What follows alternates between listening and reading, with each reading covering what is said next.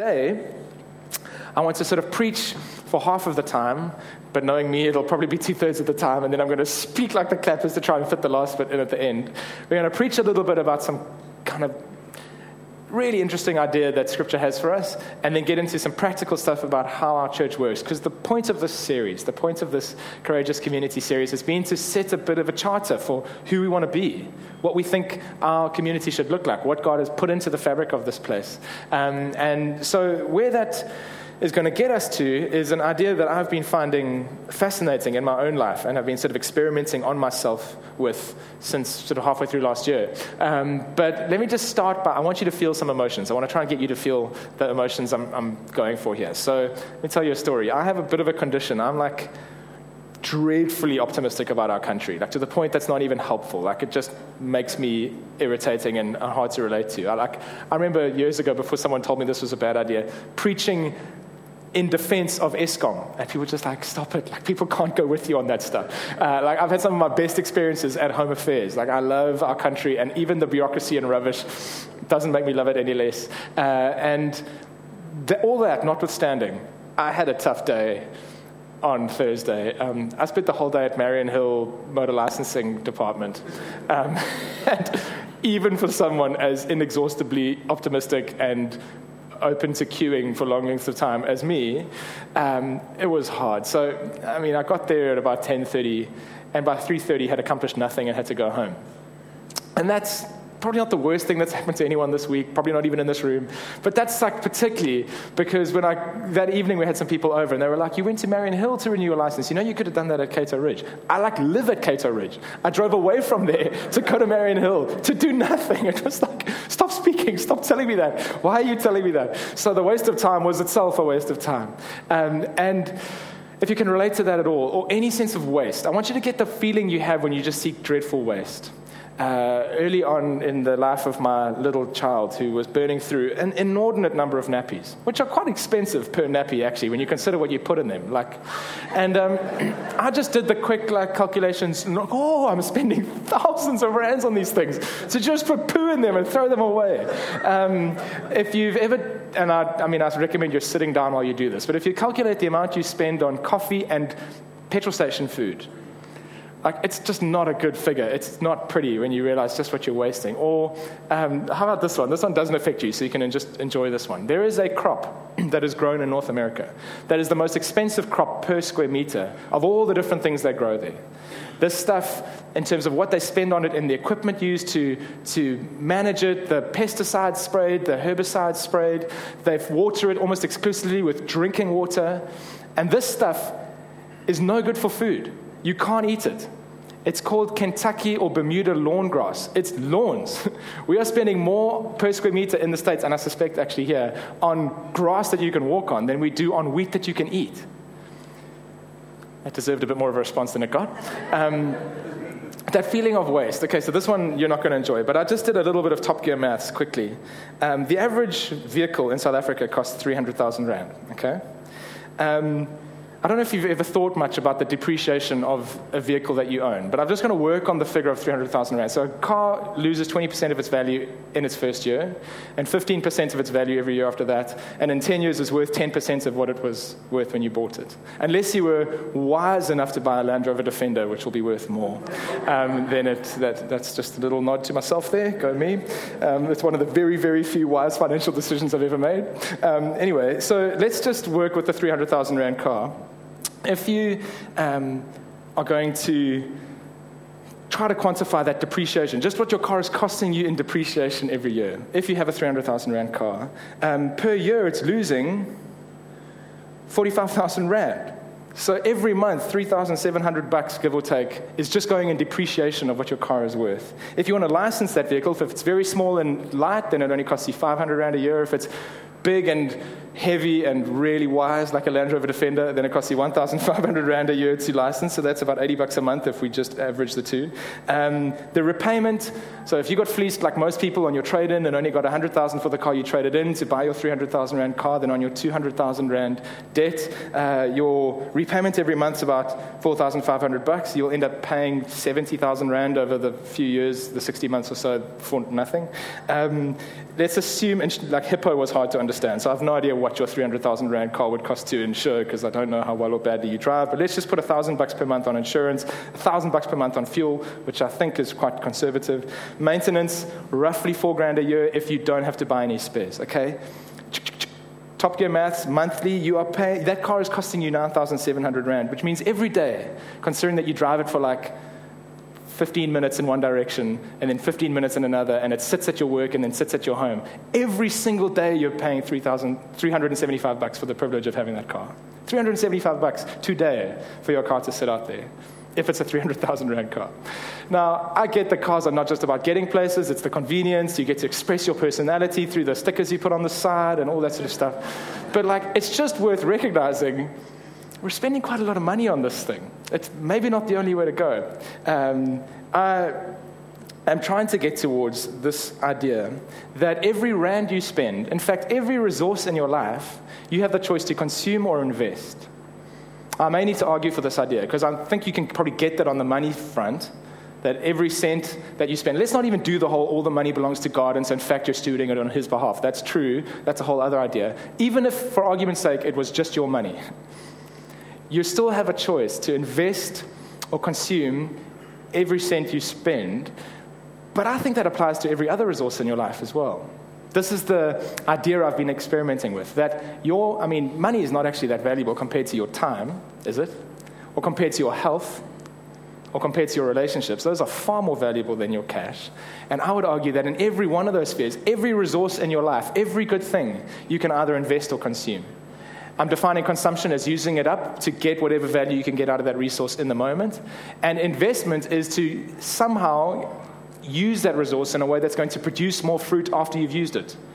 Even if it doesn't get you back more of the same thing, that it's going to keep producing some kind of wealth in your life, which means every moment of my attention I can apply to something that will produce fruit for me or can just entertain me in that second. Right? The people that just led us in worship, they didn't wake up this morning realizing they knew how to play the drums or the piano or the guitar. They invested some time. Graham spent a long time just making his fingers bleed trying to learn how to play chords. There was no enjoyment in the way he invested those moments to get to the point where he was able to strum, to then get to the point where he was able to strum and sing at the same time and not sound like an idiot, which I imagine would have taken a while, to then get to the point where he's able to make music that he enjoys, to then get to the point, continuing to invest, to be able to have the absolute joy of being able to lead other people in music. Your time, your attention, oh my goodness, it is so valuable. And every unit of attention I can either invest in a way that will cause a reward of some kind, a return of some kind, or I can just consume for whatever I get out of that moment. And that's okay. I mean, from time to time, if you want to just consume. But what's important is that we know which one we're doing. And we're not counting a cost that we don't notice. Because when I tell you about a day spent at Marion Hill, you're like, yeah, that feels like waste. But when I tell you about a part of your life where you've just been consuming, not investing, and now you're lacking in some area, so often that doesn't feel like waste. It's like, it's not my fault, it's just who I am, it's circumstances, it's not my, there's nothing I could have done. But perhaps that relationship would look different today had you been investing up till now. Perhaps that skill you'd feel much more confident in right now if you'd been investing in it up until this moment. That there is waste going on all the time, but because it's sort of drawn out and long term, we don't necessarily notice it. If I was standing up here trying to sell you life insurance or, if I was trying to sell you like a retirement annuity, I do that whole magical thing that they do where they tell you about compound interest and this, person put 10 Rand in a year and now this millionaire will never catch up with them and all that like smoke. I don't know, it's true, apparently it's true, compound interest really works. But then the flip side of that is the person who didn't invest over time, who then at the end of their life really regrets the wasted opportunity. What did I spend all that money on? Parents, what did you do with all your time before? That's the question that we ask. And you don't feel the sting of the waste, and yet in fact we've been missing opportunities to invest because no one told us that it's consumption. I even have been applying this to food. that every food choice you make is everything you put in your body is an opportunity to invest in your well-being or just consume. And you can get very highbrow about this and super healthy, and that's reasonable. Your body is a great asset of yours. But you don't just eat to nourish yourself. You do also eat for pleasure. There is part of that. So I mentioned petrol station food earlier. Polo Pony, they don't just sell petrol there. I don't know if you've noticed. They sell a lot of other stuff there as well. It's very hard to leave the petrol station only having bought fuel. Their goal is to sell you something else that you didn't go there for. And at the end of a long day or whatever, I would find myself in the shop at the Polo Pony. And I had a very patchy record. I was making quite bad decisions in that shop for a while. And then I was trying to apply this invest versus consume idea. And so then you walk into the shop going, okay, I have some money to spend, and I have potentially the opportunity to put some stuff in my body. I can either just consume right now for whatever it satisfies in this moment, or I can try to think about an investment. Can I tell you what a difference that makes? Because now you're going, actually nothing here right now feels like it's going to produce any kind of long-term joy. Or if you're like me and I was trying to start slowly, I was like, well, I could buy the Rave Burger and feel stiff later, but this little Lindor ball, even though they want to charge me $50 for it or whatever, it's like, there's pleasure that this will, I'll remember this Lindor ball, and you make a special thing out of it. Now, I'm not trying to tell you should eat Lindor balls, far from it. But the concept of investment versus consumption starts to influence every decision you make. And you go, okay, well, why do I want a vehicle? Do I just want to get from A to B? Do I want it to cause some joy in my life? Then really count the cost of how you're investing that way. Why do you want to have DSTV? Is it really producing a return in your life, or is it just consumption? The entertainment, time we spend, the people we populate our lives with, could they be investment versus consumption? I mentioned gossip a few weeks ago. Gossip is the classic, it's the ultimate version of relational consumption. In this moment, it feels great. We have this fake connection, we feel good about ourselves. It produces the opposite of fruit in your life. And so many of the things that God in his kindness is encouraging us towards, he's not saying, be good, be better, deny your desires, don't do the things you love. He's actually saying, let me just help you to get out of this consumption mindset that's making you sick, that's making you tired, that's leaving you poorer, and let me help you to have true wealth. Let me help you to invest your attention, your time, your energy, your relationships in ways that can actually give you some good stuff in the long run. That's how good your God is. That's what he's up to. And the Bible uses the phrase sowing and reaping to describe what I've just been talking to you about. And this is a principle throughout Scripture. One of the most amazing places you'll spot it is in Galatians 6. So I'm going to read to you this idea quickly. This isn't some new thing that's just come out of a TED talk. This has been in the Bible all along. Don't be misled. You can't mock the justice of God. You will always harvest what you plant. What God is saying is, not only is this just a principle in the way life works, sowing and reaping, planting and harvesting, he is committed to this process. He upholds this principle. If you think you can get away with sowing poorly and reaping well, that you can just keep on not paying your debts, whether they're on the health front or the relational front or whatever, God is going, don't mock me. You get what you sow. I'm behind this. I'm enforcing this principle in the world. I'm driving it forward. Those who live only to satisfy their own sinful nature will harvest decay and death from that sinful nature.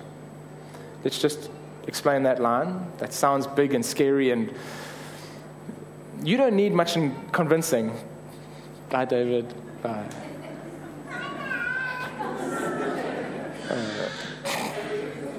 Oh, gosh.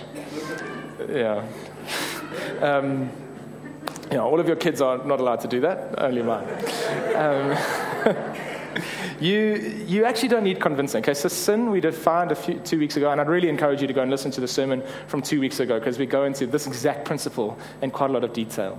The one on the Holy Spirit. It's called, A Courageous Community is a Spirit-empowered community. Please find it on the podcast. But here's the idea, okay? Sin is any attempt to satisfy yourself outside of God. That's all it is. It's not a big, scary S word. It's just a way of describing all of our daft human tendencies to try to find satisfaction in ways that are consumption, not investment, in ways that leave us poor and broken. That's what sin is. God is so kind to you that he so desperately doesn't want you to do that stuff that's bad for you that he outlaws it and says, no, live a different way. I want to satisfy you. So you don't need convincing that when you lie, you produce death in your relationships. You already know this. When you cheat in your business, you lose customers. Sin causes death. It's just what it does. even in the lives of Christians. Sin produces decay around it. And so that's what Paul is saying. You know that if you satisfy your old way of thinking, your old corrupted default hardware that leads you towards that stuff, it causes death. But don't hear this as a threat. Hear this as a promise. Those who live to please the Spirit will harvest everlasting life. Life now, life forever. Life's great. We like life. Well, God's saying, well, if you want to have more of that, then I have given you my Spirit to rewire you. The gospel is this great news. You've been forgiven of all the dumb sin stuff you used to do, but you're not now left alone to just try and be better on your own. He gives you the Spirit. The very person of God comes into your life to help you figure out how to invest. Do I do this? Do I do that? What's going to be good for me? No, well, the Spirit is going to empower you, lead you, guide you into the thing that's going to truly satisfy you. How good is God? You didn't deserve any of this. Forgives you for the bad stuff you've done, shows you how to do stuff that's not just good, but good for you. We didn't deserve any of that from God, and yet that's what he does. And so Paul's saying there's a risk to consumption, and there's a great promise to sowing to the Spirit, to investing in this relationship with God and learning how to trust him and follow his promptings. You'll harvest life, everlasting life. So let's not get tired of doing what's good. At just the right time, we will reap a harvest of blessing if we don't give up. Aha, okay, here's the big if. This is why we don't invest. This is why those people always have to tell us about compound interest and people who retired penniless. It's because there's a time lag between investment and reaping. And future Paul isn't the one holding the credit card. It's current Paul. And so any kind of investment, whether it's investing in your business, whether it's investing in your marriage, whether it's investing in your relationship with your kids, or in fact, more difficultly, is to have your kids in front of you and still keep investing in your marriage, because one day those kids are going to be gone and then something needs to be left between you and your spouse. Whatever investment it is that you're choosing to do, there's this element of faith and patience where you have to trust that this is going to pay out in the long run, and future you is going to thank current you for making a good decision. And that's what's so tricky about living this way, because current me is the one feeling the needs right now. Current me is the one keen to be satisfied right now. And so current me needs to have the wisdom and the faith to trust that this decision is going to pan out better for me in the long run. And Paul's saying, well, it's no different with spiritual stuff, that you're going to have some faith and some patience that as you invest now, you will reap awesome rewards, life. And if you don't, you're going to reap death and decay. And you have those options, but there's a time lag between when you make the choice and when you start to feel the consequences. Don't be dumb. Don't trick yourself into thinking you're getting away with this. Don't trick yourself into thinking you're the one human on earth that this principle doesn't apply to. It applies to you, but there's a process of delayed gratification that we need to get our heads around. So we mustn't give up. Therefore, whenever you have the opportunity, this is a fascinating ending, we should do good to everyone, especially to those in the family of faith. That's a strange place for Paul to end. He starts out talking about this big idea of investing, sowing, and reaping. He's talking about how this has to do with your relationship with God. You can sow to the Spirit, or you can just do the self-destructive stuff you've always done. These feel like big, spiritual, philosophical concepts. And then his conclusion from all of this, what should we do? What should investment look like right now? Do good to the people in your church. That seems like that's not the obvious place that should end. And yet what Paul is arguing here, I think, is that if you're going to invest in anything, one of the most important places you can invest is in your spiritual family. That investment isn't just for your soul, just for your bank balance, just for your health. Investment's also for your relationships. This concept of sowing and reaping absolutely applies to the community of faith that you find yourself in. And so if you're going to grasp the concept, then it should have some legs in the community you're in. That there should be some fruit in the relationships around you. You should do some things differently if you've got this idea. I wonder if you can just try to imagine right now what sowing and reaping actually looks like in relationships. I'm not a great parent. I'm certainly would never hold myself up like, do what I do. I'm so great. I've got this. People talk about they have their first kid and then they suddenly experience, this is how God must feel. I have a kid and I'm like, I'm so different from God. Oh my goodness. Because I can't treat this kid the way God treats me. So, there's no kind of look at me about this. But because I'm kind of aware that I'm not naturally going to be a really empathetic, attentive, patient parent, I've been doing the parenting course since long before we even had a kid. And Danny Silk is the one who gives the instruction in the parenting course we run here. And he's got this whole thing about giving your kids choices. That trying to control your kid is just an illusion. You don't control your kid. You don't control what they think or what they want.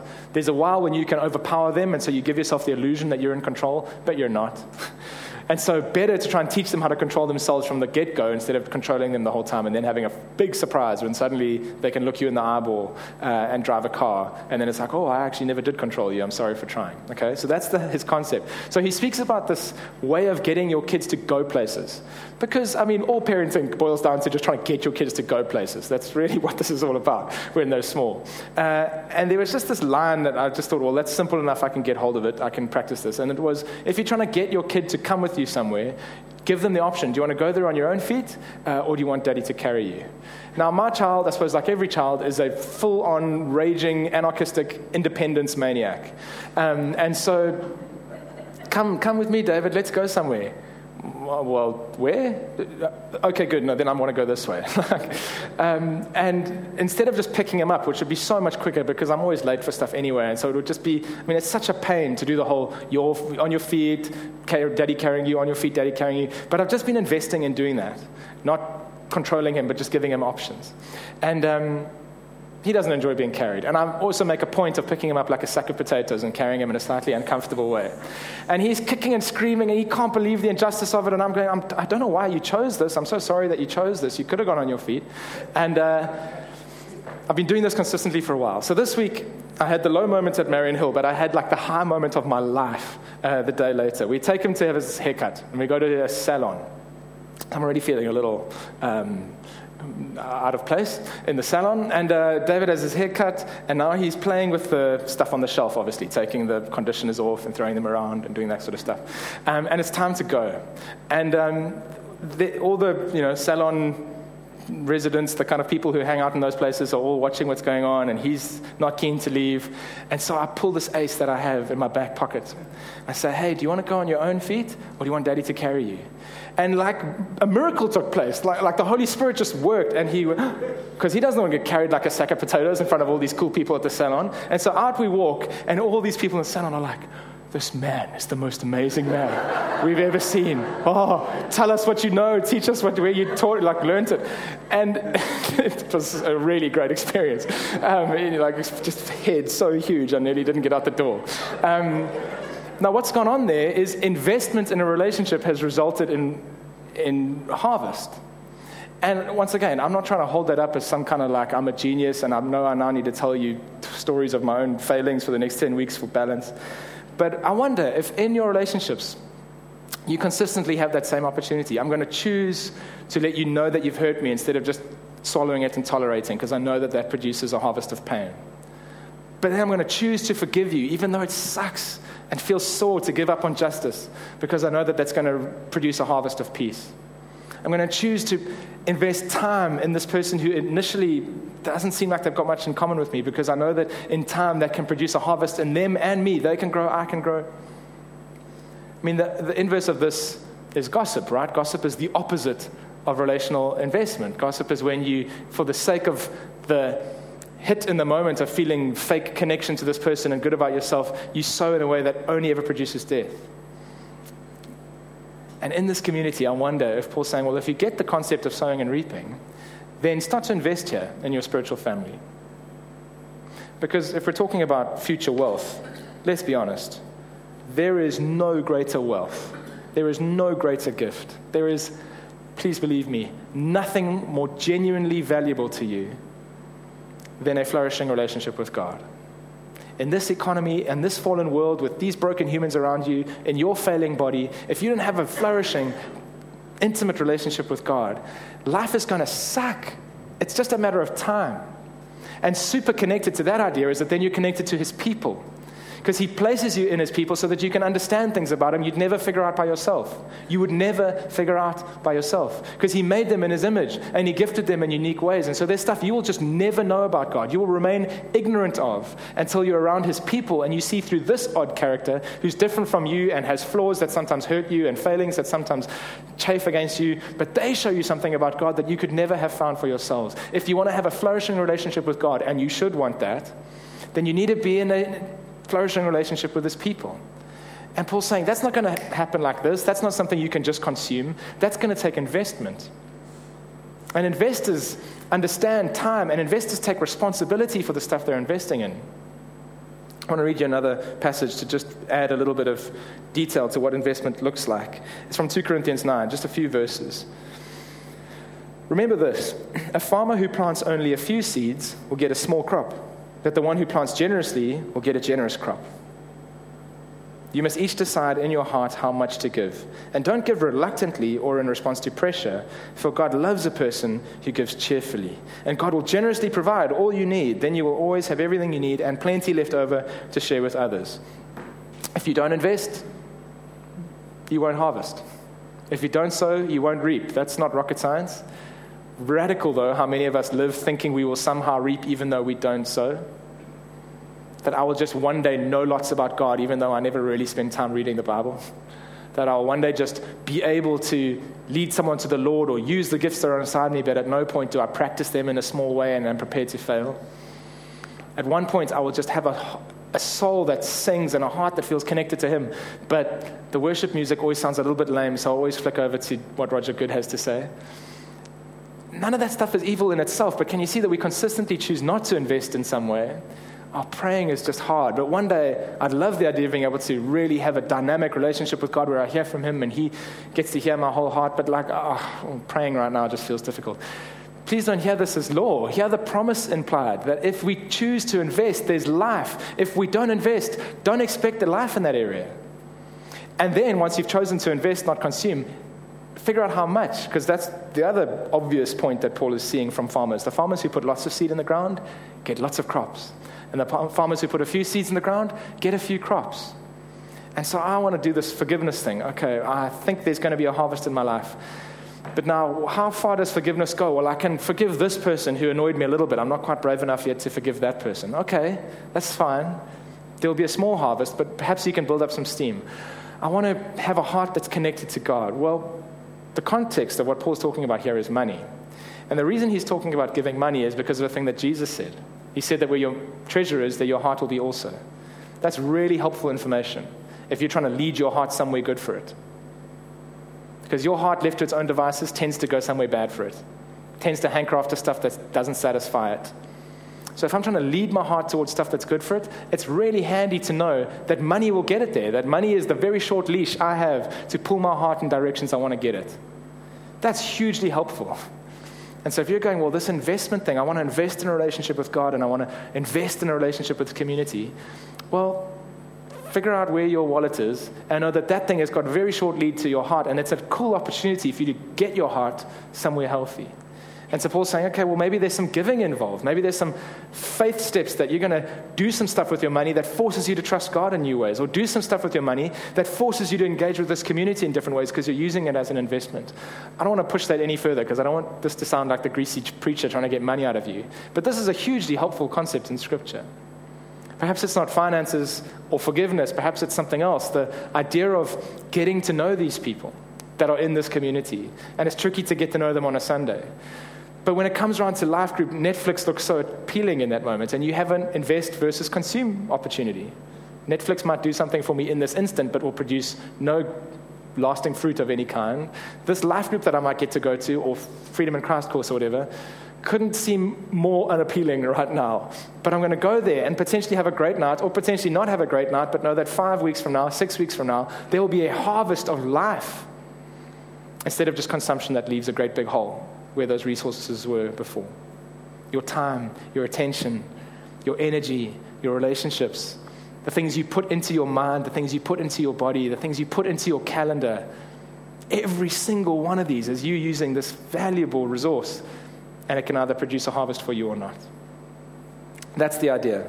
I want to spend a little bit of time now, just a few minutes, telling you, as a group of potential investors, what goes on here, what you potentially have an opportunity to get invested in. So this is going to feel a bit like family business. I'm just going to rattle off some info at you. But I often hear from folks who are sort of new around here that they'd love to just know how this place works, who's who. And so this seems like an opportune moment to do that. There are a bunch of ways that you can invest your time here, that you can get involved with your gifts and your talents. And I want to tell you about them. Aside from life groups during the midweek, there are ministries that run. Worship is a classic one you've just witnessed. And there are, so Bern, amongst other things, is giving some leadership to that ministry, but there are all these incredible worship leaders, and Julie, who's on sound today, and JJ, who I always call a hobbit, and all these other amazing worship leaders that we have. They would love to help you get better at your instrument, whatever that might be. Maybe you are just thinking, I've got a thing that I've just let get rusty, and the idea of being able to use it to glorify God and to bless people, yeah, I think I am going to invest some time in that over the next little while. They would love to help you. One of the other ministries I can tell you about is coffee. I think a picture of a handsome young man is going to pop up behind me. Like any used car salesman, he looks a lot better than he runs at the moment. Every joint in his body is inflamed. He couldn't drum today. And so Luke at the last minute had to step in, amazingly. Sia, among other things, runs the coffee ministry. The idea of coffee is that coffee is to Christians what beer is to everyone else. It makes them feel welcome and connected. And so we just want to be able to serve good enough coffee that people are able to hang out. And so Sia leads a bunch of guys and girls who've learned how to be good baristas. And if you want to get involved there, if you want to at some point go from being a consumer to an investor, that's a way to get stuck in. Just I don't know if anyone here has ever contemplated owning shares in a restaurant, but I want you to have this thought. Like, if you go to eat at a restaurant and you're just a customer, then if the service is bad, you just complain. If it's not how you hoped it would be, you just give it 1 star on Google and go somewhere else. If you're a shareholder in that restaurant and it's not going well, you get up from your plate, you go behind the scenes, you put an apron on and you try and fix it, because you're not only getting services out of that place, you also care how it goes. You take responsibility for how it goes. That's why I'm telling you about these things. At some point, if you want to benefit from the promise of Galatians 6, which is that if you invest, you'll harvest life, you might have to just put your apron on here and go, cool, I'm going to invest. I'm going to get stuck in. Coffee is one way you can do that. Kids is another way you can do that. Sia, while we've got his picture up there, leads the kids' church and all the amazing volunteers, amazing volunteers who are in that ministry. And if you have a child and you get to sit in church every Sunday, that's awesome. What a great gift. Probably makes sense at some point you should think, do I maybe get to invest in this once a month as well to create that opportunity for other parents? And you get great backup and great support, and it's not onerous. So Kids is run by Sia. Then I've been wanting to introduce Shan properly to you. Shan's very pregnant. Shan runs our production, the look and feel of this place, our social media. She is in charge of the new website we are just about to have, praise Jesus, because the current one sucks. And I would have introduced her to you right now because we've just poached her from Florida Road, and her and her husband Dill are joining our community. But she's very pregnant, and her child is already badly behaved before it's even in the world. So she's on bed rest, sadly. But Shan's job is to, as I say, make everything about this experience, about the place and the sequence of things, a blessing to you and comfortable to you, which means that if you want to invest here and you've got an eye for detail or decor, or you've noticed something about the way things go, or you want to help her with content for the social posts, you get to chat to her, and it'll be her great joy to tell you that your taste sucks and that she doesn't want any of your stuff, or to say, great, thank you so much, here's how you can help. So she's someone I'd love this community to just wrap their arms around and serve in the area that she serves. Connected to that is Nick Fortman, who, with his wife Sarah, is often at the back there. He does all the tech. Jules is there today, and you get to drive the Death Star at the back there with all the things to push and lights to go on and off. And it's pretty easy once you get to know it. And if the way a place looks impacts how you feel, the way a place sounds also really impacts the way you feel. And so what they're doing at the back there is leading worship as much as anyone up here, creating a sort of distraction-free opportunity for you to engage with God. Now, if you enjoy consuming those moments to engage with God, then there's a way to invest if you've got any kind of aptitude there, and they'd love to teach you, and it's loads of fun. Part of behind the scenes every Sunday is Connectors. The person who runs all the Connectors teams is Carmen. Carmen, at the bottom behind me, if you can see her, has just joined the team as the person in charge of hospitality on Sundays.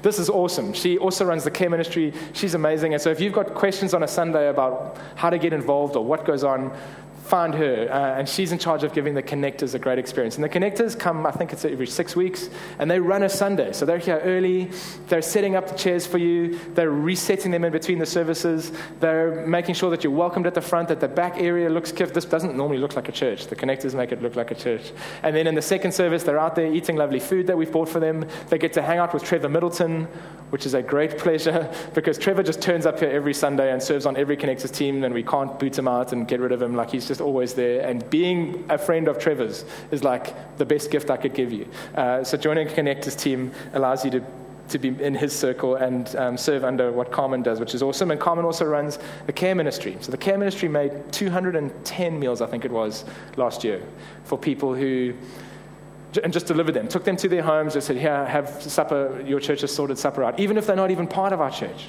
That's my favorite thing about them. So if you've just had a baby, or you've just lost someone, or you've just had some kind of tragedy in your life, then the care ministry just wants to love on you and serve you. And there are people in our church who are in our church because the care ministry turned up at their door with meals for a few weeks before they even came here. And they were like, stop, you're weird, what are you doing?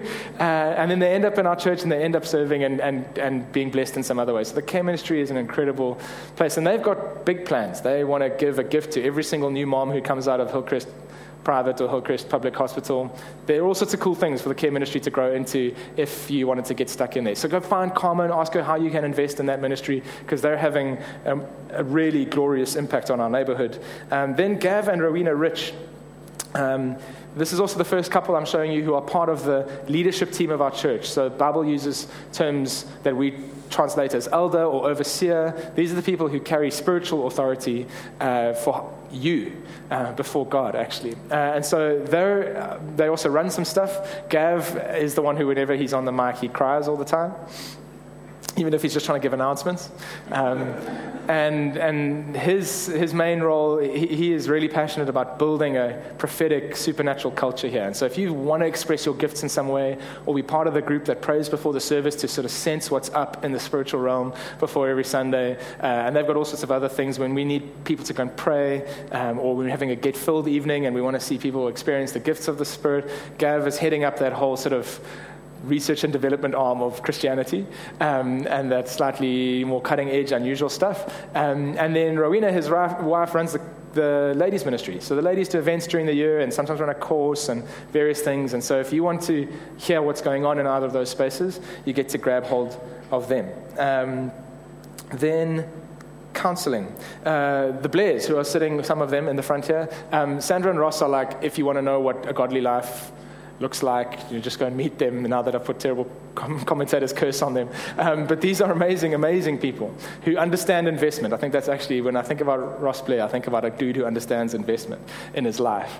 And so Sandra runs counseling. If you want to learn how to counsel, i.e. if you want to become better at life and marriage particularly, then those are amazing skills. And so she runs the counseling ministry, and she can train you if you've got the aptitude. They're great to go to for that, and they're also part of that leadership team. So they are a couple who kind of carry the spiritual weight and responsibility for what goes on here. And the next person to talk to you about is Tolatando. So you may know Taryn. You might have seen her up here. Taryn is married to Stu. Stu tells a great story. Taryn can also tell good stories, but she is just an amazing human being and has blessed so many people. And so Tolatando is a children's home that in a small way we support, and we've had the privilege to get involved in. And Taryn spearheads that whole thing and has got the place rebuilt and the kitchen refitted and plumbing sorted out and kids connected to specialists when they need specialist treatment for medical things. And it's just remarkable what goes on, and what wouldn't happen were we not involved is horrible to think about. So if you want to know what's going on in that social justice outreach arm, Taryn's your person. More generally, though, we also have We Are Durban, which is our church's NGO, which supports other NGO. Norm Dawkin is the next face you're going to see.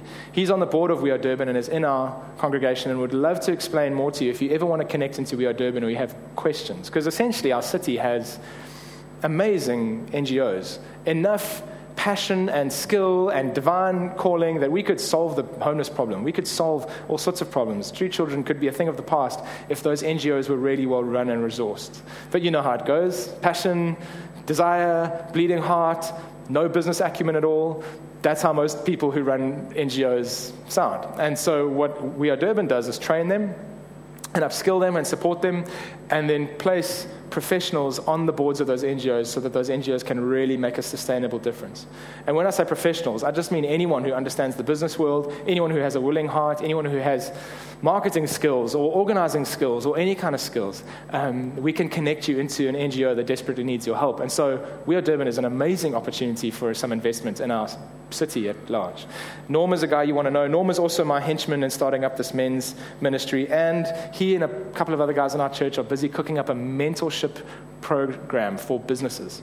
They are being more responsible about it, and so they're going to trial it a few times. They've gotten all legal and so on. But it's worth going and chatting to Norm anyway, because what they're planning is that you'd be able to mentor a struggling business with whatever skills you have if you are in business, and come alongside someone and help them turn their business around.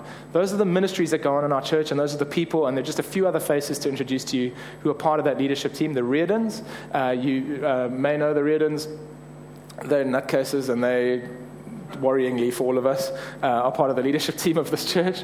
And so, great to know them. They have committed themselves to caring for all of you and praying for you and being part of supporting this church. So it's good to know who they are. The Galloways, Wayne and Kim, are also part of that leadership team. And then last but certainly not least, the Hayes, Greg and Michelle, huge sort of pillar of stability in our church. So these are the people who are involved here, who are leading stuff, who are responsible for stuff. And so if that helps at all, I mean, I hope that wasn't just loads of information, but if you're going, okay, I want to invest here, I want to commit to this, I want to sow, then these are the people that it's good for you to know.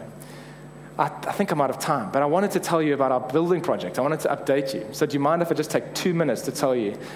Because we're in the process of raising money for a building. We have this dream to create a mixed-use space. I know maybe you've heard this, but if not, it bears repeating. The country club, when it's not Midmar and the Comrades or whatever it is today, we're outgrowing this place. Certainly our kids are outgrowing this place. And we want a space that feels a bit more like who we are. So we're looking in the sort of center of town, in an area where, to whatever extent Hillcrest and Kloof has a nightlife, there is a bit of nightlife, where there's a bit of vibe. We want to create a mixed-use space where there's some tertiary education, so that there's some students in this neighborhood, because at the moment there's nothing for students, where there's some great retail space with some carefully selected retailers, where there's some meeting space, restaurants, coffee shops, shared workspace type stuff, where there's commercial space, so that some office space is available for rent, and where there's this auditorium that we do church in, but we also very deliberately make sure that public debates are happening there and gigs are happening there and schools can come and do performances there. And then finally, that the kids' church that we build is a creche that runs during the week. So there are like 15 different reasons why you would be on this property at any given time without having to be a churchy person at all. It should just feel like the heart and soul of the community. And so to pull that off, we have been looking at various properties, and last year we started raising money, and you guys as a church have already got R1 million in the bank, people just being faithful and sowing and investing, which is incredible. So we're ready to pull the trigger. We were looking at a piece of land that would require us to build on it. Everything went swimmingly up until the point where it was going to be too expensive, and building is expensive, and it just didn't seem like a wise move to go to that piece of land, because existing buildings are much cheaper, supposedly. The people who know stuff tell me this. And so the building committee has gone, no, we need to find a place that we can renovate, which is great news because it'll be much quicker. The awkward thing is I'm standing here saying, as of the second, I can't tell you exactly where we're going. The criteria are really making us sort of zoom in on one or two options. So shortly I'll be able to tell you, I think. But in the process, we've ended up in a working relationship with an amazing development firm called The Good Company. Google them, they're very interesting, and they do this. They take sites and turn them into mixed-use spaces, very much like what we've been dreaming of. And they would be the main investors, which is great because we were looking for a big investor. And they would also take most of the risk. And so, go and see what they've done in Woodstock and Cape Town and other places. They're super aligned with what we want. And they're really passionate to build to our specs exactly this thing that we have in mind, which is amazing. So this is much closer to happening than it's ever been, because we've got all this full-on professional operation who are working hand in hand with us. We've got a few tenants already signed up, so it's all like we're ready to pull the trigger. It's just exactly which spot we're trying to trust that God in the right moment is going to help us to see exactly what it is. But if you have more questions, I'd love you to ask me. If you're wanting to contribute to that, or you think God is calling you to contribute to that, I'd love you to chat to me. But that's where we're at. We are in every way ready, and we're just trying to figure out which property to get hold of and to renovate instead of building from scratch. So that's where we're at. I won't waste your time. We are ultimately trying to impact this city, aren't we? We're ultimately trying to make Jesus famous and to be in a community that connects with him and that connects with one another and looks like the church in the beginning, in Acts 2, used to look. And so I'm going to pray for that, and then we're going to go and have some coffee. God, there's been a whole lot of information in this, but I pray that your Holy Spirit has been working, and that in whatever area of our lives, relational, spiritual, financial, time-wise, whatever area of our lives we have been in consumption mode, and have been evaporating up the resources of our lives. I pray, Holy Spirit, that you just call us, just haul us, just pull us into a sowing and reaping way of living. That the folks sitting here this morning, you brought them here on purpose. You had an intention behind them being here. And you are calling them into something far better for their lives, something that will create fruit and wealth and satisfaction for them. And we all want that, Jesus. So I pray that you, by your Spirit, do whatever it is that you want to do in us, and then turn us, God, into a community that creates life and beauty all around it. In the physical place we get to build, in the stuff we do in the fabric of society, that you would create a flood of life out of these people's lives into the world that they are taking responsibility for. Thank you, God, that you can do this. Amen.